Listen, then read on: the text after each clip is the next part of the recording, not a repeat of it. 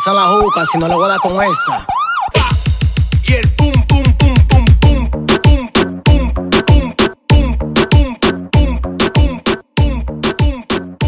pum. Doing well. Had a wonderful time last night at the SAFC Christmas season ticket member party. It was fun to get to see everybody. Got to see Miss Danielle. Didn't get to see Rafa or Scott, but hey, half of us were there. I think the other half, I'm not sure where you guys were. Where were you, Rafa? We were having fun last night at Ferris Stadium. SAFC. Me and Scott were braving the cold. We're the troopers for UIL high school soccer, which we have a lot to discuss today. Go ahead, Danielle. So I'm excited. I didn't even share this with you guys. I bought my very own first tea set, and of course it's Downton Abbey themed. So I've never hosted anything, but I felt that I had a tea set, therefore I had to host a tea party. So I'm having my first tea party, and I'm making a cake, which me baking is usually a disaster. So it may end up being pizza or whatever Uber eats. So we'll see, but we will have tea because I have water and I have tea bags. But I had fun last night. It was great seeing everybody in our SAFC family at the STM event last night, and great seeing all the fun stuff. Shout out to Allie Cook, my favorite season ticket rep ever. Love her.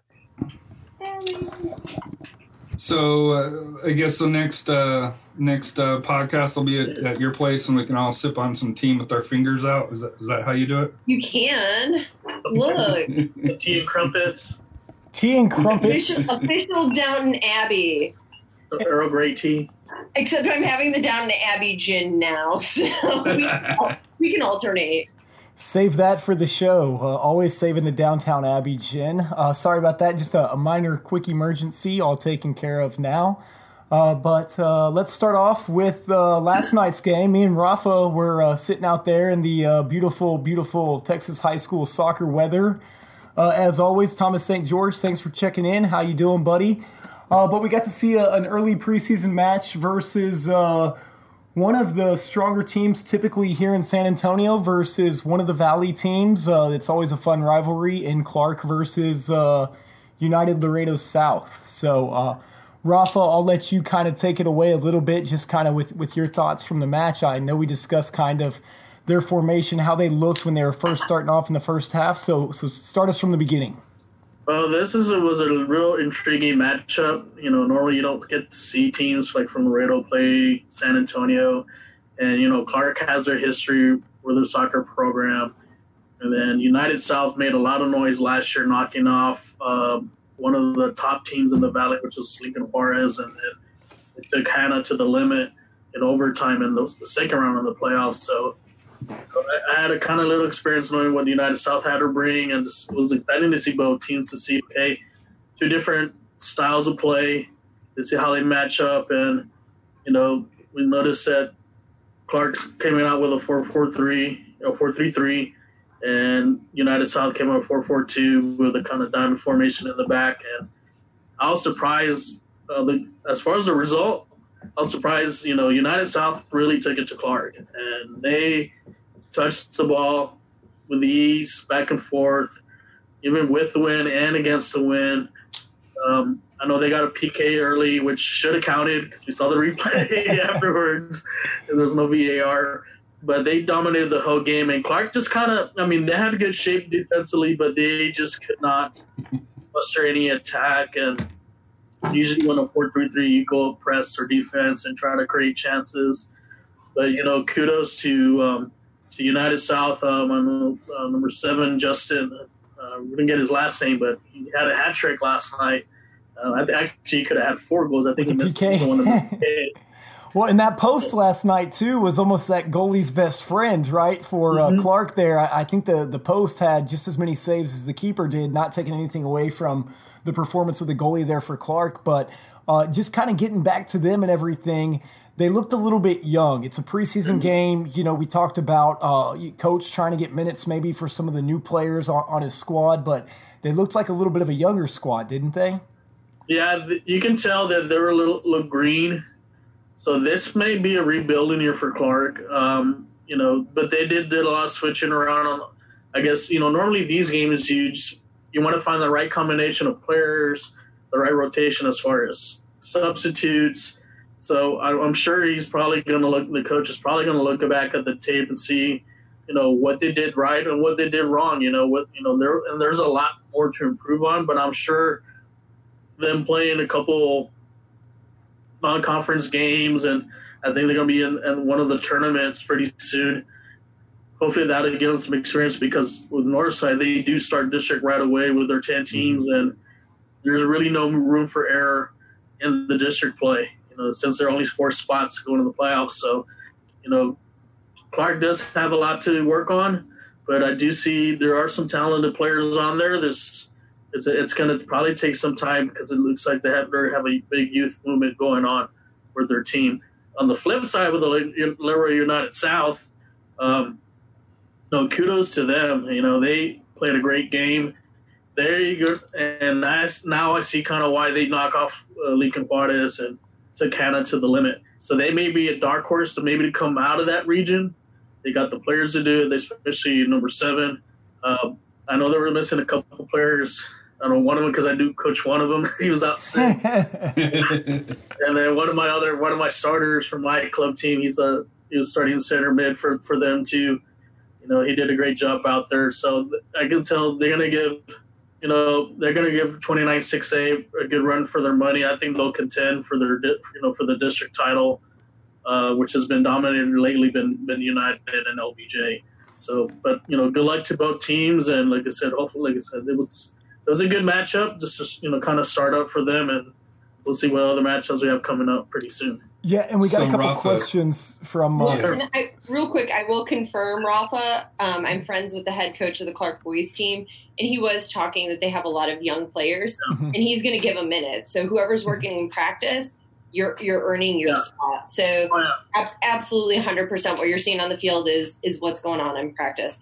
I told him he should have the referees come out and run a foot race with his players, because some of our referees will run you silly, and one's running a marathon and he just decided it like the other week. So I like the way they did play as far as they kept their shape, and that's something that's really hard to coach.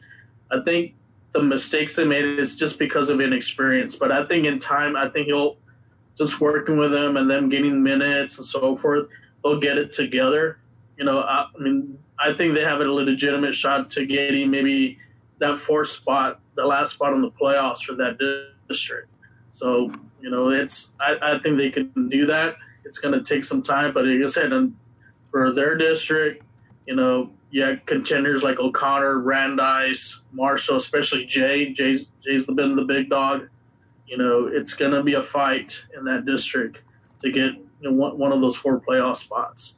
And we got a question here from CJ. He was asking about Walter Rule still being at Clark. Coach Rule, and no, we were talking about that last night. Coach Rule's no longer there. It's Coach John Villalobos that's there right now. Rule went back to Antonian, didn't he? San Antonio now, yeah. So, yeah, there was a little switch. He was there for a little while, but now that his son's gone, looks like he's gone back to Antonian. So, good question there. But, yeah, so kind of a little bit of a rebuilding year there for the coaching staff as well. But as you mentioned, that they did a great job keeping their shape kind of in that first half. And in the second half, just a few players kind of lost some of their marks and everything, which really led to those 3 goals that you talked about. All 3 of them against the wind, surprisingly, and all 3 of them on through balls.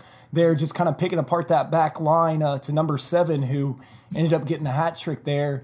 And also, CJ, to your point, they traveled all the way from Laredo on a school bus, and we were talking about that after the game. Some of those school buses, are limited to 55 miles an hour, so that turns that 3-hour road trip into 4 hours real quick.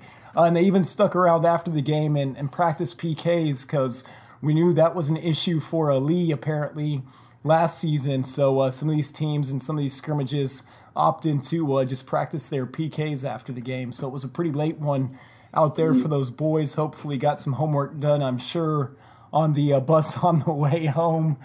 But we did have a couple questions that came up last night for you, Danielle, from a refereeing perspective. I think it was the first time I've ever seen a official get involved in the play where the ball deflected off of the official. Clark lost their advantage on it, and he actually blew the play dead and awarded a drop ball to Clark, which I had never seen before. Is that? I just want to make sure that wasn't some official rule change. So for USSF, it's an official rule change. Actually, it happened to me in a game the other day. Get out of the way. It skimmed off my leg. I could not get out of the way of the ball. It fell right to the opposing team, the best player on the team, and she took it and scored. And they're like all looking at me, and I'm like a post, bounces off Field me. of play. So USSF made that change. You can, but it's a scrimmage. At the end of the day. Yeah, so I was just wondering, state championship, if we see that, are they going to blow it dead and award a drop ball? Because if I'm the opposing coach. Let me tell you, the state referees, we're already going through, we have to pass a actual written test with a 90 or better. Wow. We have to pass a physical fitness test. And then we also have several other chapter and local requirements and videos we have to watch. So you usually get some of the best. Usually it's some people. Some of the guys last season are like the UPSL refs. So high quality people who know what they're doing. But yeah, you probably won't see that. It's preseason. It's cold. We do crazy things. Let me tell you. I'm not going to lie. I randomly will be like, oh yeah, let's just call that. And I'm like, no, it's too cold. I think he made the right call, giving him the ball. I think he just did it by accident. Normally he would just let the play go, but I guess the cold man will blow the whistle. He felt bad. You could tell. We have hearts underneath the stripes. We have hearts. Absolutely. So would you assist in this? Yeah, that's a good question, Danielle. CJ again. So did you get an assist for that with the incident that you? Yeah. I did. I went on the official score sheet. Wrote yourself in. It was really nice goal too. I was like, oh, I can't take that away. Yeah.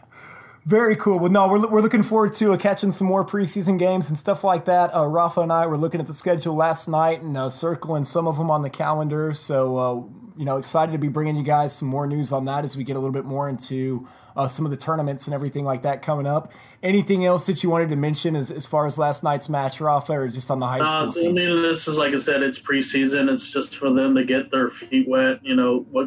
What works, what doesn't work, what kind of player rotation, give some experience and so forth. So, it's I went through it when I coached high school.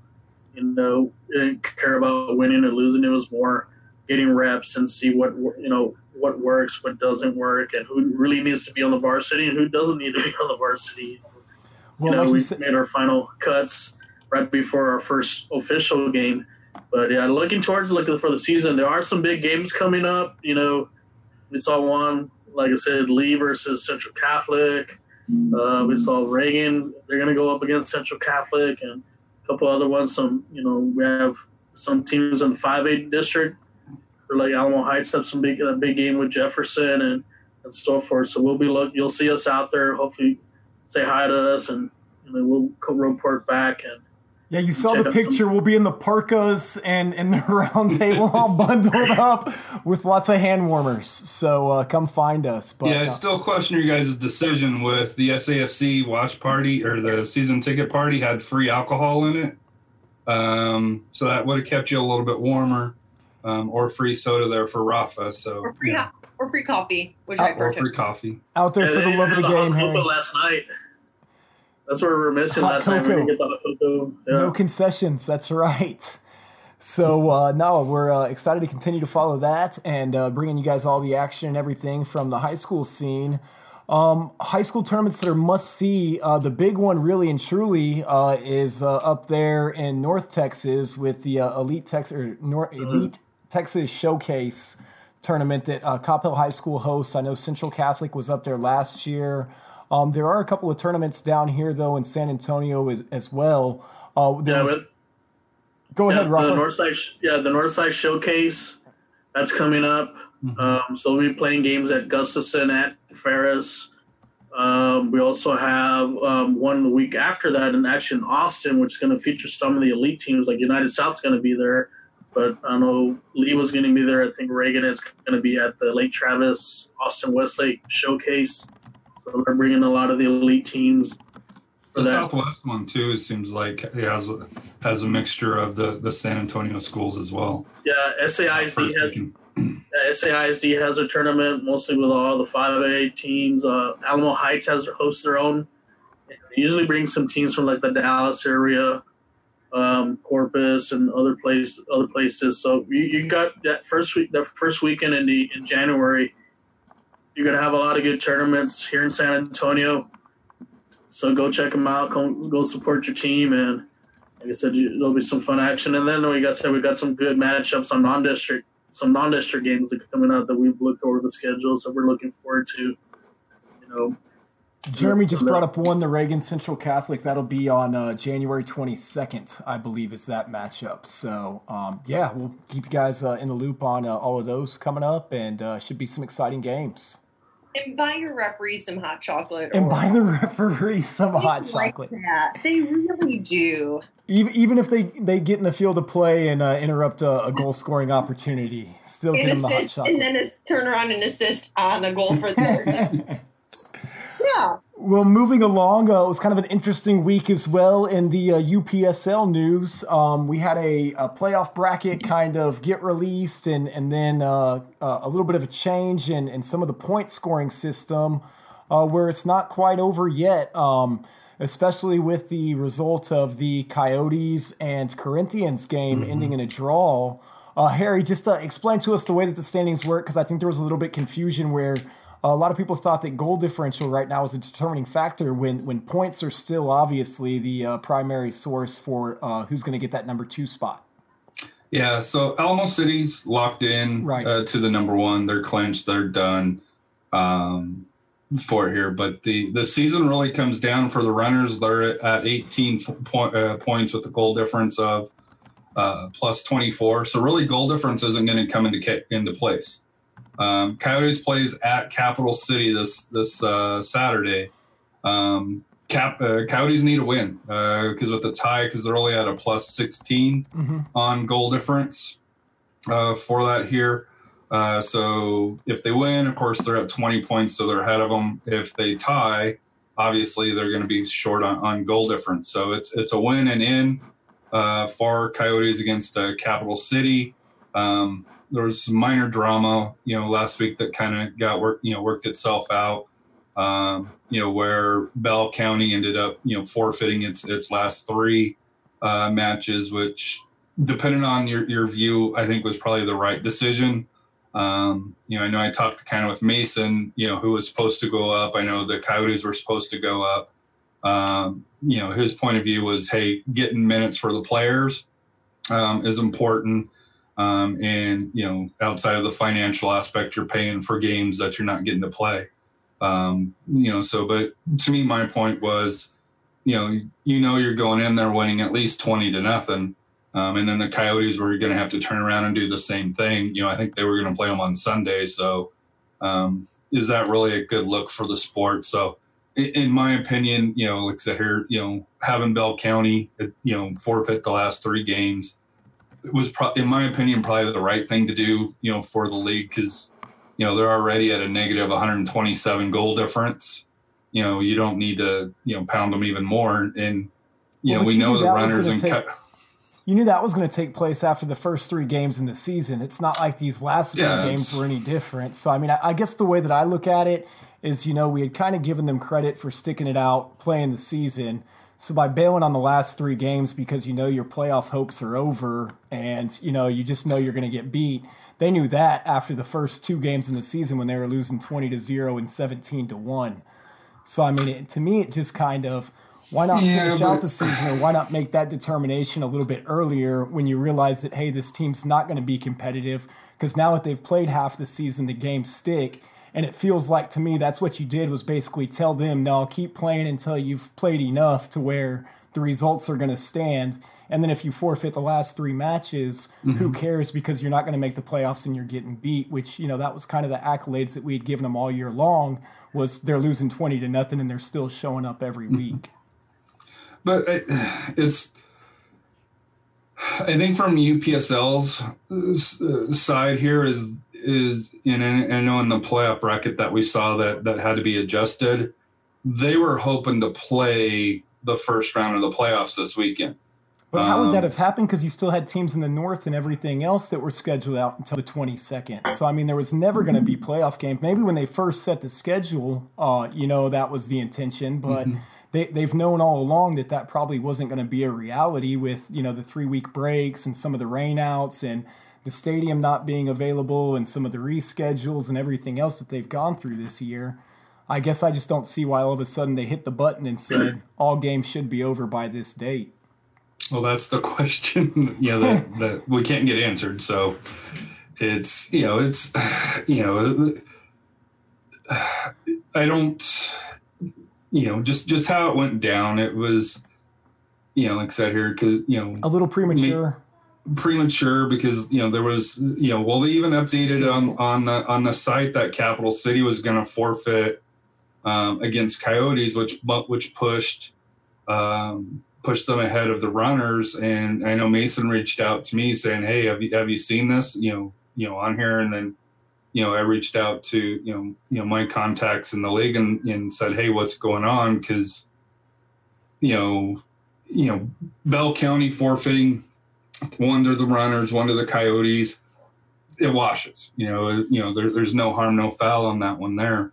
But you couldn't have Capital City that has a facility to play that, from my understanding, was wanting to play, because really, the Corinthians, as we saw, were able to pull, in my opinion, an upset to get the tie, on the road.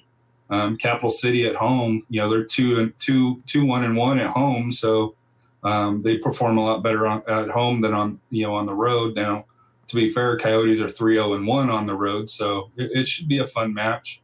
If you're up in the Austin area, it'd be something to kind of go watch and support both teams. But it'll be interesting to see how this shapes out. I know Alamo City's, just kind of sitting in the clubhouse. I know Mason and the Runners are itching to get into. If they win, most likely, I think what I saw here is they'll get either. The North is set. Yeah, no, the North is set, Scott. Some games haven't been played, but they're already far enough ahead to where it's set. It's going to be Innocentis in at the second spot and Faro Soccer Club at the first. And then the South, the South has been set for a while with Alameda FC and Houston FC. So, if it's the Runners or Coyotes are going to be traveling to that Houston FC, right? I believe, and I think with the schedule being pushed back, with the holidays, I think they're talking about the playoff match to be the January 2nd weekend, that first weekend in January, for it to kick off. So it'll be interesting. But yeah, the only position that's really not set is the Coyotes and Runners. So it should be interesting. So, you know what? I'm the kind of person that if you can't win, you got to mess it up for everybody else. Like, that's what the Corinthians did. The team that I want to win, here, just keep scoring goals so that you actually have 40-0 and just completely screw. They could literally, the decision of who is in second place is in their hands. They could have just picked and chosen and said, this is who we want to win, and this is what we're going to do. Embrace the chaos. That's me. So, and then, the other big news, and I guess this is something that Danielle can probably talk to a little bit. It's been a rough week for UPSL because I think it was in the Florida division, but up in Virginia where I think it was World Class Premier that got, I guess it's a forfeit, right? Where the parent, a father coach, I think there's kind of that gray line there, ended up punching a referee And, the game got called, of course, after that, and UPSL and it said that they're pressing charges.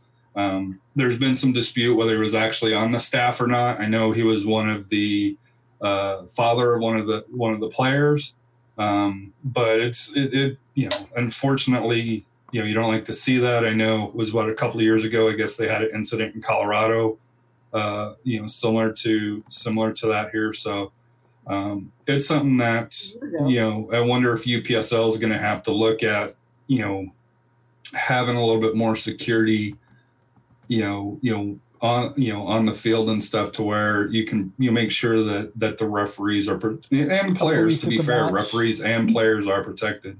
It's not in Brazil where they had a ref that got decapitated during the game. We can go a whole lot darker. Way to go, Rafa. We went from a punch to bam. That's happened like in some little South American countries. I remember reading something about that. Oh, there's shootings, there's fights. Yeah, but UPSL does need to do some measures to prevent something like that, because you can never know. The USP, they need to do something to make sure that doesn't happen to players and the officials and so forth. And I'll say it's not just a UPSL, but it's all divisions of soccer and worldwide. Because to be fair, I've seen even at the AJ and Anna's league, where they're playing in kids, parents getting on referees and getting too impersonal. We'll just say. And I know the league that we're in, they actually have they bring in an off-duty sheriff to be there just in case there is something that does escalate it. And that's the sad part about today's generation, or today's society, I guess. Well, and that's a couple things from an actual technical perspective. So what will be interesting is, did this individual parent coach come from the technical area or from the fan side? If they came from the technical area, then as a coach, you are responsible for whatever happens in there, especially now that you can give yellow and red cards. Mm-hmm. And kind of, if you as a referee don't know who it is, then it's like, hey, head coach, you got to eat this, because if you don't tell me who it was, or, if I can't tell from the 50, coaches. So that's one thing where, as a coach, manage who's on your sideline. And if you don't know who they are, and if they're not part of your coaching staff, don't have them there. Don't have someone's friend of a friend, because now as a team, you're liable for this person's action because they were in the official area. The other thing I would say is, it is amazing how a team and a coach have an influence on their parents. There are some teams who are known for having bad and poor behaved parents. There are teams, I will say SAFC is incredible, because they don't tolerate their parents being disrespectful. And you see that across country, and you can also look up so many different stories where I'll talk to a coach, because if parents are getting unruly, I'm not going to have it. So I'll talk to them. And the other day at a game, the coach yelled across and just told the parents to zip it. And that's where it starts. Mm-hmm. If you set an expectation as a team and as a club that this is unacceptable, and that if you, hey, you're going to be fined if, as a fan, you're going to get a card, or if you get dismissed, you tack that right onto it. Make it hurt a little bit. But I'm also going to say there have been times where I've had to separate parents at a U11 match. Mm-hmm. A U11 match, I swear someone was going to catch a charge. The weekend, parents had already been, the sheriff had already been called. I literally had to look at the parent and say, they are not worth you catching a charge, because they were both about to go at it. And it was just, it was some of the ugliest side of humanity that I've seen. So it happens out there. No one's perfect. I get it. Absolutely. See me at an SAFC game or something I'm passionate about. I'll be out there yelling. But it also comes back to some of that of, and half the time the kids say, my God, please, can you just kick my parents out? And Like the kids after the game are like, this is ridiculous. I'm sick of listening to them. Well, and you see it at the high school games too. I mean, even some of the high school games that we go to, and I'm not going to name names or anything like right now of teams, but not just at one high school game, but when you're sitting there watching a team and you've been to 3 or 4 games, and every single game, it's the same type of mentality in the stands. You're absolutely right, because it's certain schools and certain, just the tone that it seems like is set, or lack thereof. I've actually been to a game like that the fans, and I'm not going to say what area of Texas, and it was a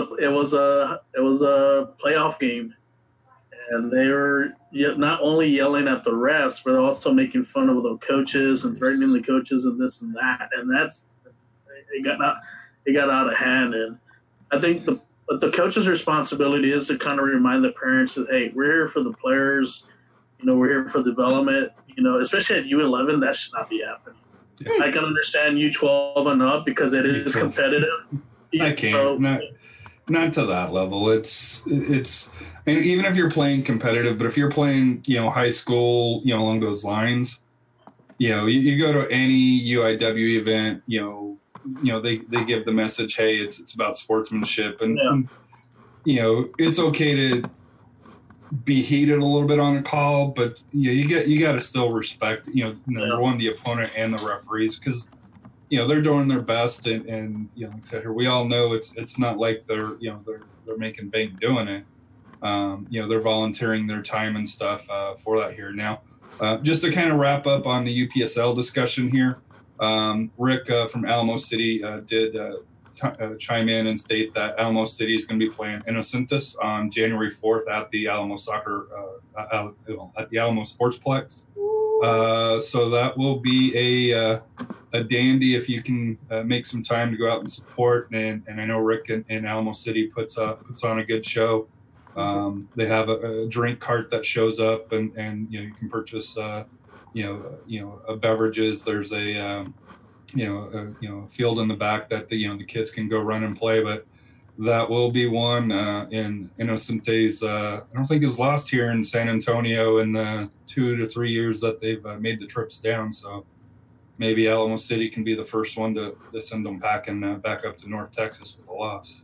Yeah, that'll be a good matchup, and hopefully they figure out another team for the Heart Division next season, because Bell County definitely was not a competitor. Yeah, well, I know, Bell County, is not going to be back in the Heart. We do know that Laredo, U23 team, U19 from the Laredo Heat is scheduled to come into the Heart. I'm assuming that they're still going to have one division, although Matt and Brent haven't sent that out as of yet. But Thomas St. George has a question for Miss Danielle. It says, are you eating nachos? No, pizza. I'm eating the world's smallest pizza. It's like the Domino's thin crust, but you know how they and the pieces are about the size of nachos, Thomas. So I'm like, oh God, I hope someone's not counting how many pieces I've eaten. I got a tally going on our Facebook Live, Danielle. Just keep it up. You're at 7 right now. Someone is rewinding as we speak, and we'll be posting how many I've eaten. But it really ended up only being maybe 2 slices total. It's a million little. And yes, and Thomas, I did have Domino's delivered while the pod has been going on. So I needed some bread for the gin that you're drinking there, the Downtown Abbey gin. Gin and tonic. There's tonic. Oh, okay. There's tonic in there. I'm not a straight alcoholic. It's not all. No, judgment-free zone. So, moving along to some San Antonio FC news. You guys had the season ticket member event last night while me and Rafa were out there in the cold. So, tell us about your warm festivities and all the holiday joy. We'll start with you, Danielle. I want to say I appreciated the location. It was super festive, super merry. That's what I want. I got to take a selfie with Santa. So if you follow me on social media, got me a new man. Santa looked a little happy to take that picture. I'm not going to lie. Was having some weathered souls, I think. anyone listening, anyone under the age of 12, Santa is just very happy. I just ruined Christmas for someone. It was great. Tim Holt spoke. I love listening to Tim because he always has good communication. He's very articulate, and he gives those details that I think the four of us like and appreciate. So I love hearing from Tim and hearing his communication. We got to hear from Alan. I got to see my girl, Allie Cook. Shout out for her again. What else? It was fun. We had a group picture with a bunch of the Crocketeers and some of us other regulars. So just seeing that SAFC family that I've been missing for only 2 months. What it looks Seems like a some, lifetime. some pretty sweet giveaways, and I saw some swag bags. Maybe for other people, I think I did walk away with an SAFC unofficial ornament. I will see if I can pull it out. So unofficially, I got the hookup. So I loved it. You know what I think would have been fun too is doing a kit reveal or like a player signing or something. I think that would have added just a little bit of that specialness, or like, hey, we're STM and we got something first that wasn't just public. But I really enjoyed it. I think this has been my favorite, number one, my favorite Christmas party. But I think this has been my favorite season ticket member event so far. Okay. It would have been better if they had players there. What we only Toronto? have one. Well, we now got 2 under contract. Oh no, you don't want to set him free in the mobs. He's so little and cute. He's a grown man, Daniel. He is not Baby Yoda. He can't drink, can he? No, he cannot drink. No, he cannot drink. That's true. But he's adorable, and who doesn't want to? Christmas picture with Pirano instead of Santa? Yeah, so I would have loved that because I tried to get a picture with Pirano at the end of last season, but he was kindly escorted off by some nice security people. I mean, I didn't think he looked that much like a stalker, but he must have all have my picture. That's the one, not her. What about? Yeah. Good time. What about you, Harry? I know you said that you had a good time last night when we were talking after the event. Yeah, it was probably one of the better ones. It was more compact, and I think that's what made it a little bit more special. I enjoyed the ice skating at the AT&T Center, and the kids enjoyed it. I really wish they would have it maybe more on a Friday, Saturday night, to where you could where you could bring the family. I know it's the last week of school before Christmas break, but it was a Monday, so I couldn't have AJ and Anna out till I left after 9 o'clock. Yeah. On there. So, but to me, how it was all close, everybody was mingling together. I thought it was really good. I know, I got to speak to Alan. I got to speak to Tim. I got to speak with the Copa Tejas people. Miss Danielle and you mean her? Me. And Steve. I mean, I'm not taking anything away from Steve. Maybe in the flash, just. But to me that's important, and like I said, here we were able to kind of the and bounce off ideas, and to me, you got to speak with all the season ticket representatives and the staff, to thank them for the year that they had. But I think it was a really good opportunity for season ticket members to provide feedback to Tim and Alan directly. And I think, speaking with Tim and Miguel, and listening to others, the interaction between the team and the fans, I think, is a little bit more focused this year. Now, I know every year they say that, but I get the feeling this year there's a little bit more behind it than in the past, where it was just, hey, yeah, we're going to do something, and then it just fades away. I think this year, and I even talked to Luis and Preston, I was like, this year's a big year for you guys, especially on the communication side, because you can't go radio silent, over the winter. You've got to still continue to build, to build that momentum, for that here. So I think, as an organization, they understand that they got some work to rebuild, from missing the playoffs here. It'll be interesting to see the team that they put together for that here, because they're going to have to put together a team fairly quick because for that here. We got trials coming up. Just for schedule wise, from my understanding, that's probably going to be coming out probably after the first of the year, maybe first games towards the end. But and it's to be expected with Miami FC coming on board. The schedules got kind of pushed back. I know League One came out with their home openers today, but so schedule wise, if you're like me that sometimes or all the time tries to schedule vacation around SAFC matches. For that here. So that'll probably be after the first of the year before that comes out. Yeah, and to your point, Harry, I think you're absolutely right regarding the whole family aspect and everything that San Antonio FC is really trying to promote this year. I don't think it's just lip service like in the past, and I think you almost see evidence of that. I know I saw a picture posted, I think it was actually from Thomas, of the different STM scarves that you could vote on this year. And I think like 2 out of the 4 actually said like SAFC family on the actual scarf design. I almost wonder, I get the family aspect, but does it feel like a little bit too minor league at some point when you try and promote this whole SAFC family, like to where it's maybe more something you'd see from, say, the Missions or something like that? Rafa, I see you nodding your head, so what are your thoughts, buddy?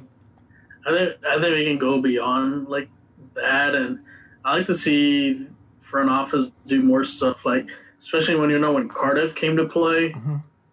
Where are the commemorative scarves like Cardiff versus SAFC? Where are the they didn't think about it. They didn't think about it. At the match, I told them, I was like, hey, you guys missed an opportunity. You could have had a half SAFC, half Cardiff scarf on there, and they're like, that's a great idea, we'll take it back. They didn't. You can have one like a separate discussion. We have a scarf for when we play RGV, when we play Austin, when we play El Paso, and maybe we can have the Copa Chile with New Mexico United or something like that. I mean, I think they need to stop thinking low level and think big, and I think maybe that'll attract more. Maybe get more respect and more fans in there. I know we had a rough year, this past year, which we should have made the playoffs. But those little things, like what Harry mentioned, is we need to step it up. But it's not even missing the playoffs. I think they missed the mark with the fan engagement. The fan engagement, because we all understand it's a game. Results go one way or another. But the thing that they control is the fan engagement aspect of it. And in my opinion, in several interactions with various season ticket members, it's that fan engagement that's gone down, especially from the Scorpion years to SAFC's first year to now, it's gone down each year. They've got to reverse that trend. So one of the interesting things is I don't know whether I was watching something or with all the World Cup stuff, one of the things that they were talking about in terms of soccer is soccer truly is grassroots. Mm-hmm. So even the big teams, the national teams, they were all going out to communities, to schools. So soccer is kind of built differently than the NFL and the NBA, where soccer truly is the players coming to the fans, where I think some of the other professional sports we have, it's the fans coming to the players. And you can just kind of look at historically in terms of the larger teams, at least in our country, where it was that connection, where it was, and that's how women's soccer started, is Michelle Akers, Mia Hamm getting off buses and being like, we want to go there. We're talking to this girls' camp. And so that's how we know soccer. So if you're trying to change the paradigm on us, where it's now we have to come to the fans, it doesn't work like that. And I think that's one of the things I do appreciate about the Athenians is they're in the community. And you see them in the community. You see what they're doing. I think it's one of the reasons why Michael Hood has resonated so much with fans. He's in the community. He's engaging. He's talking about what he's doing. He's building that relationship, and he may not always be out in the community, but through Instagram and social media, it's a dialogue and a conversation. He builds relationship. It's not just a post, and I expect you to see it, which I think teams get sucked into. This is a relationship. This is me wanting to share personally about who I am with my fans, which is now my family. And so I just think sometimes new ownerships and people who want to get involved in soccer, they don't understand that. But even the big teams, I was reading Das Reboot, and it talked about Thomas Mueller, World Cup winner on Bayern Munich, who has many accolades to his name. He goes and attends supporters groups meetings, but that is a club expectation. And to me, if Bayern Munich is doing it with some of the most expensive players and some of the biggest pedigree and traditions, they're sending their players to supporters groups. And they brought his brother on the staff even. You know what I mean? Me and Rafa had a chance to meet him. He's one of the most down-to-earth people. Like, and to your point, when we were out there in Houston, you know, to have an open practice that's open to fan clubs here in America, that it wasn't a charge. It's like me and Rafa paid $150 or $200 to go watch a private scrimmage. No, they invited supporter groups to come out and watch a free practice after the match and have a meet and greet with the players. And if, to your point, if Bayern Munich can do that in Houston, you know, granted, it was a fan event. I get that. But I think sometimes, to your point, you know, it's so organic that you have to build that just trying to force like family down our throats now all of a sudden this season, it's got to be more than just that. I don't think it's lip service. I don't think it's San Antonio FC front office saying this without backing up any action, but somehow it's got to be organic, to your point. It's got to be more grassroots than just FO making a season ticket member scarf that says family on it and saying, see, we're promoting family this year. Bring your family. And Bayern Munich just doesn't do that in the States. That's actually what they do with their supporters group over in Munich. Right. So that's an established thing, that's the culture there that they brought here. So they're doing that with their own personal supporters, which is just going to generate more interest, more social media, more warm, fuzzy feeling from us. Agreed, 100%. Well, also San Antonio FC news. We kind of touched on it at the beginning of the show with our intro post or whatever, but we have another signing, bringing back Ebenezer Akon. Want to make sure I say that right, for a defensive player. You know, we had kind of talked about and graded him at our show at the end of last season. And that is not a nacho chip. That is a pizza that looks like a nacho chip. and he was kind of one of those that I think, you know, if memory serves me correctly, it was like a B, you know, right in that area where it wasn't somebody that we just thought was, you know, the bee's knees or anything like that, to go a little bit old school. But Harry, we'll start with you on this one, buddy. You know, what did you think about bringing Akon back? I love it. I you know, that was his first year as a profession, and me and Royce were kind of debating on who was going to be the second player that was going to be back, and unfortunately, that wasn't on my list. I thought it might have been, you know, Leo Torres, you know, somebody like that, you know, another young guy.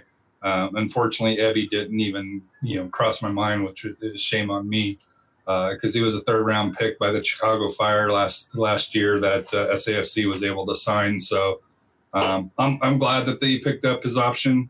It'll be interesting to see where he plays. In talking with Royce, he thinks he's probably a better center back than playing left back for that here. But you know, we'll see how that goes. But with Pirano, with Ebby. You got that good start of a youth foundation.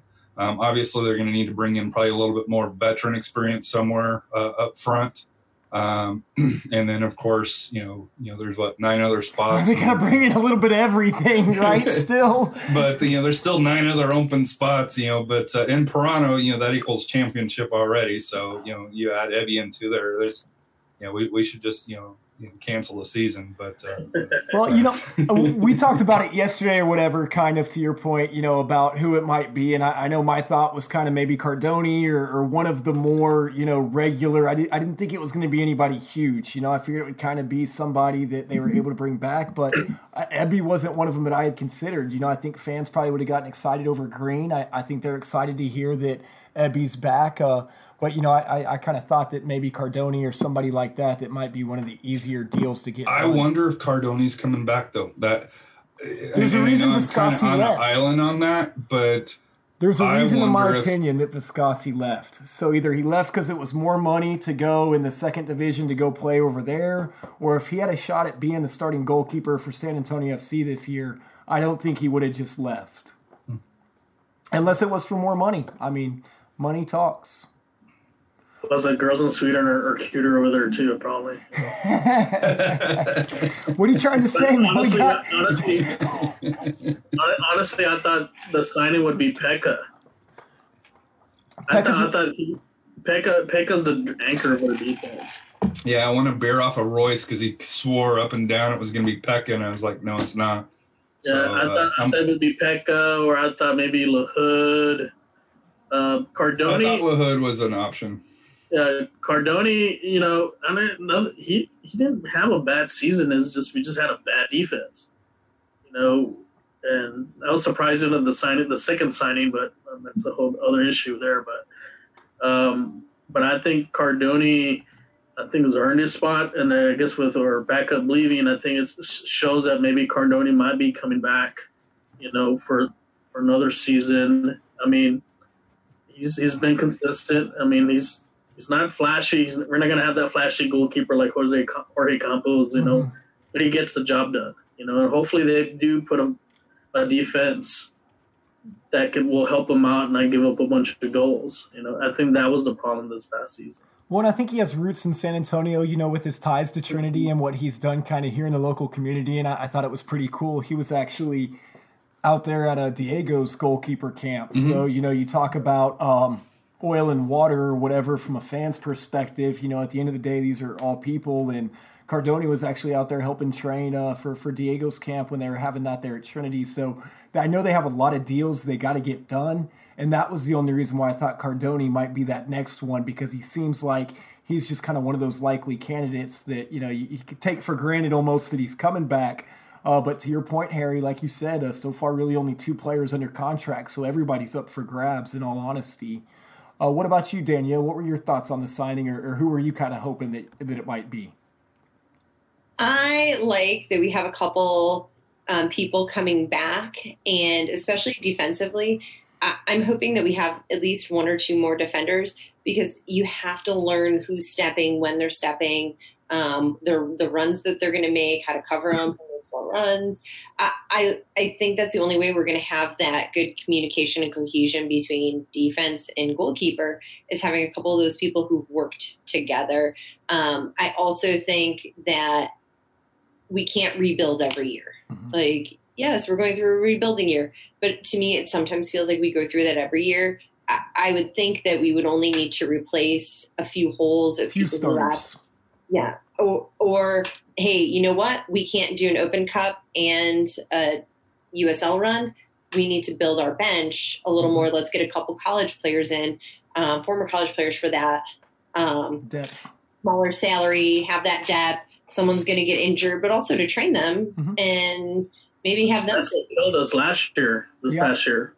No doubt. But I think, so here's something that we re-signed a defender had the most own goals on us. Think about that. Liverpool re-signed Lovren, and he was a mess before. Now look at him with next to Virgil van Dijk. He's a superhero. Yeah, but you have your as a coach. That's the difference. and that's why I think fans are excited to see his progression. To Harry's point, it was his first season. So obviously he made some mistakes. The own goals were the big ones, and he was hit or miss a little bit. He'd have his great games, and then he'd come out and play not so hot. But luckily for him, he's not one of those veteran players where you expect the ceiling to kind of grow and his progression to get better. Not, he should already be at the peak. This is as good as he's going to get, maybe that's a job for Marcina. Maybe, like I said, to really kind of develop him. I mean, and if he does develop him, that's great. Well, that's what we question with Coach Powell is you look at the team on paper, where is the growth, growth of the team from the start of the season to the end of the season? And with Marcina, I think with his history, he has a little bit better proven track record. Now we got to dust off that resume a little bit to see how he does. And it's a different level. USLC time, it's a different level. But I think that'll be as a fan perspective here to try to see, how much growth that you're going to be able to see from and it goes for Pirano as well. Mm-hmm. The growth from his first year, because people have seen him now. He's on film. They're going to have an off season to be able to kind of look and see what he does and to see if the ways to kind of counteract it. And both Ebby and Pirano are going to have to continue to work with Marcina and the staff and to take it to that next level. Absolutely. That's important. That's important too there because, and in order for them to develop, you got to bring in players to kind of, all right, you want to hurt us. You want to hurt us here. Well, we're going to get you a player that's going to hurt you another way. Back. I think that's the direction they need as far as building a team and adding depth and so forth. So that way, it eases the pressure off of Pirano that we don't have to depend on him. It's a kind of an equal share around the team as far as goals and distribution of the ball. I think that's the goal for this upcoming season. It has to be that in order for him to grow. And Danielle, did you have some final thoughts or anything else you wanted to touch on for the signing before we move on? I just said Mr. Snuggles is away, Carrie. Because cats are also the secondary topic of the show. Oh. That's okay. Your soccer IQ outweighs your cat mentions. So Thank you. I appreciate that. Thank you. Got to keep it balanced. Thank you, Scott, because it can be a hot mess. So, well, we also had some Christmas gift ideas that we want to get into. We may not have a show, or we probably won't have a show on Tuesday next week, just with the holidays and everything, pending some kind of outrageous signing or San Antonio FC news. But Danielle had a list of some good gifts for the soccer fan in your life. So, Danielle, why don't you take it away with our next segment? So these are all books I've read. This comes from my personal collection. I'm also a bit of a nerd, love to read. So this is for the soccer fan in all of us. If you love the Women's World Cup, if you loved the international players, this is also probably one of the most well-written books. It's probably like in the top 5 or 10 for me of just in general. So it's well-written. It covers players from the U.S., so you'll get some U.S. stories, but then it talks about players like Amadine Henry, and you get their backstories, some players from Africa, and it's just amazing.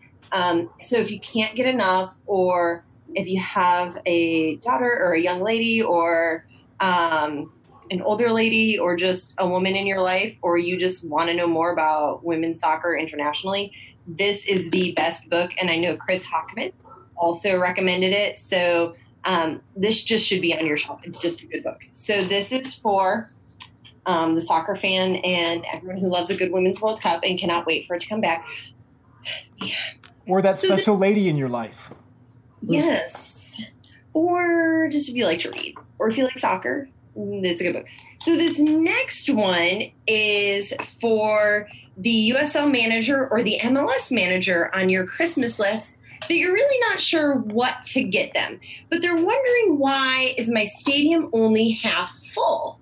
And so I am a big fan of Grant Wall and Andy Markovitz, and this is Sportista. It is absolutely phenomenal. It is almost like a research document. So this is well-researched, well-cited. But if you're wondering why your stadium's half full, it's because the other half of us, you're not marketing to. So you can fill your stadium by marketing to 100% of your population, to all of our coaches. Now, for the person in your life who's struggling with their national federation, I'm not sure whether they should make the federation make their entire country's club team, first division team, all geared around one nationality, or you're just a mess and your employees are suing you. Das Reboot is for that person, Carlos Figueroa. Just to give them a little bit of a, hey, take some pointers here from people who were a mess and fixed it and won a World Cup. I would just be happy if we took enough pointers to get to a World Cup, which who knows what the past will be like. And oh, wow. For the badass in your life, this, I literally read it in one day. Look at it. It's teeny tiny, skinny. Harry, you're getting this for your daughter, FYI.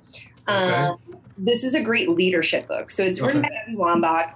If you don't know who she is, you've lived under a rock. She's currently the international holder on goals scored. She has surpassed Ronaldo's trying to achieve her record. Someone said he had the most international goals. Sorry, Abby Wambach's passed that. Christine Sinclair is only a few away from breaking that. It is a wonderful leadership book, and it's talking about how some of the dynamics have changed from 50 years ago and some of the different things to do, and really just how to be a good leader. And there's so much that just spoke to me. I was like underlining it. If you saw my Snapchat, I put some little blurbs there. But for the badass in your life, or someone who's a leader, or someone who has some potential, and you're like, she's awesome. I would get this. This is also just good reading if you want to know about Abby Wambach and her leadership. So that is the Christmas gift list that I want to leave for you all. So if you haven't bought something yet for Christmas, you're a little behind, but I'm sure Amazon Prime can get them there to you at your house in no time. Plug for Amazon There's Prime. still a week till Christmas. What are you talking about? Don't get Prime come like New Year's. Question on the Abby Wambach book, just because I think that's really interesting. I have a couple nieces. As far as like who it's written for, would that be safe for like a 10-year-old or something like that? Or is there any like foul language or... No foul language. She's honest about who she is. Sure. I read both her memoir and who she is. So if you were, depending on sometimes your religion or maybe your personal beliefs, she does share. She did marry Glennon Doyle, who is now her wife, and they have 3 kids. So she does mention that. So that's the only thing, but it's just who she is. Right. The same way I drink tea and pizza that looks like nachos. I just want to make sure, sometimes the language and stuff like that they use just being adults is a little bit different. No, this is truly written from a leadership perspective, from someone who recognizes that her fan base does include 10-year-olds to 100-year-olds and probably even younger than that. So, and she has her own children and her nieces and nephews, so she really is. But no, it's very clean. It's a super easy read, and there's just 8 little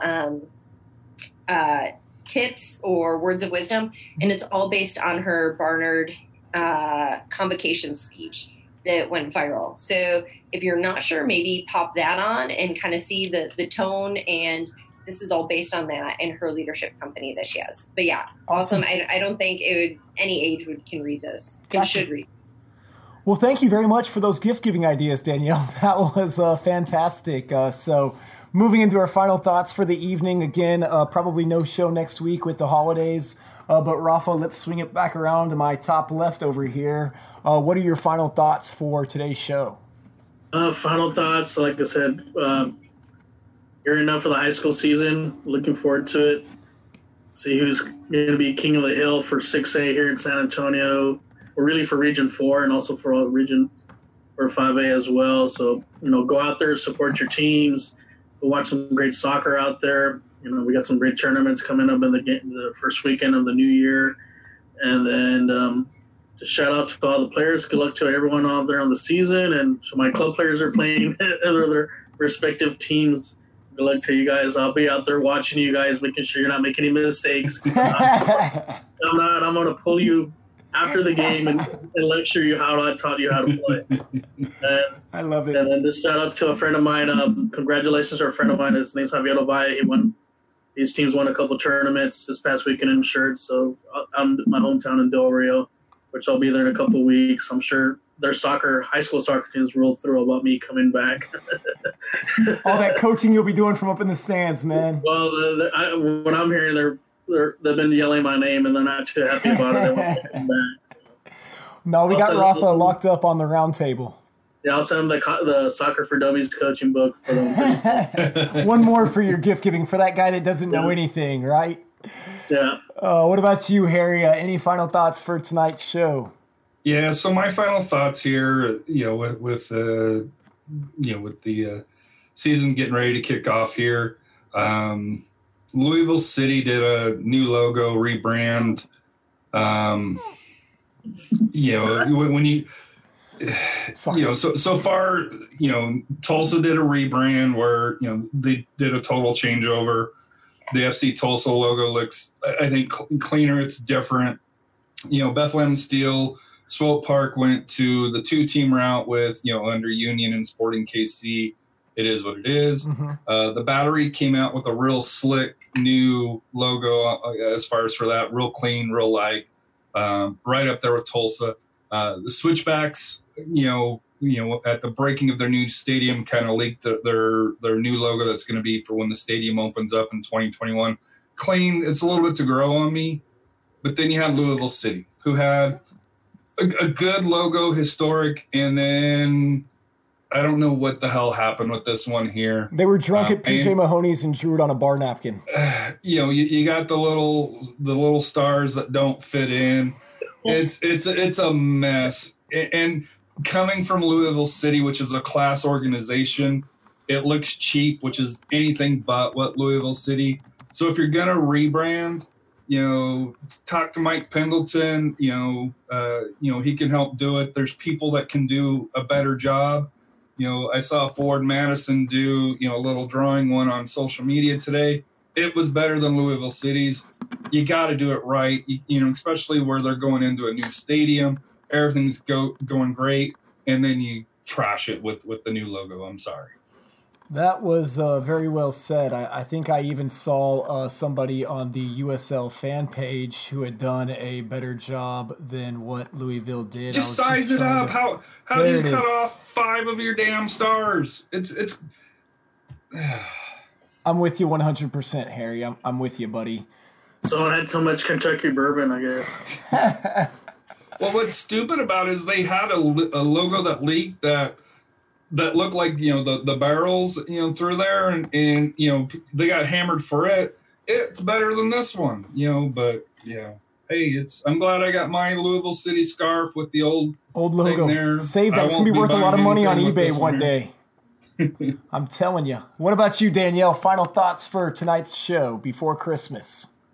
Well, I love high school soccer, so I'm super excited that it's starting. I think the fans are behind the school and the players, so I love seeing that camaraderie. I love hearing the chants and hearing that whole thing. But I'm also super excited to have time off so I don't have to be in the cold, although I am going to another cold place. I'm going back home to Buffalo and Rochester, New York. And so I'm super excited to see family and friends.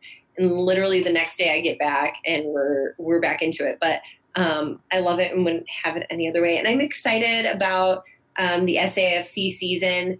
I know I was accused of being slightly mob mentality, carrying a pitchfork. St. George. Not calling anyone out, not naming names or anything. But I do really appreciate and I'm super excited about the season. I'm always so hopeful. I don't think at one time ever will you hear me say I'm giving up my season tickets. I just love the sport too much in general. And so I said my piece, and now I get to say my piece on whatever next thing comes out. But the last thing I want to leave with is Merry Christmas backwards. So sweet. Well, this has been the San Antonio Soccer Roundtable. What's life without goals? We out.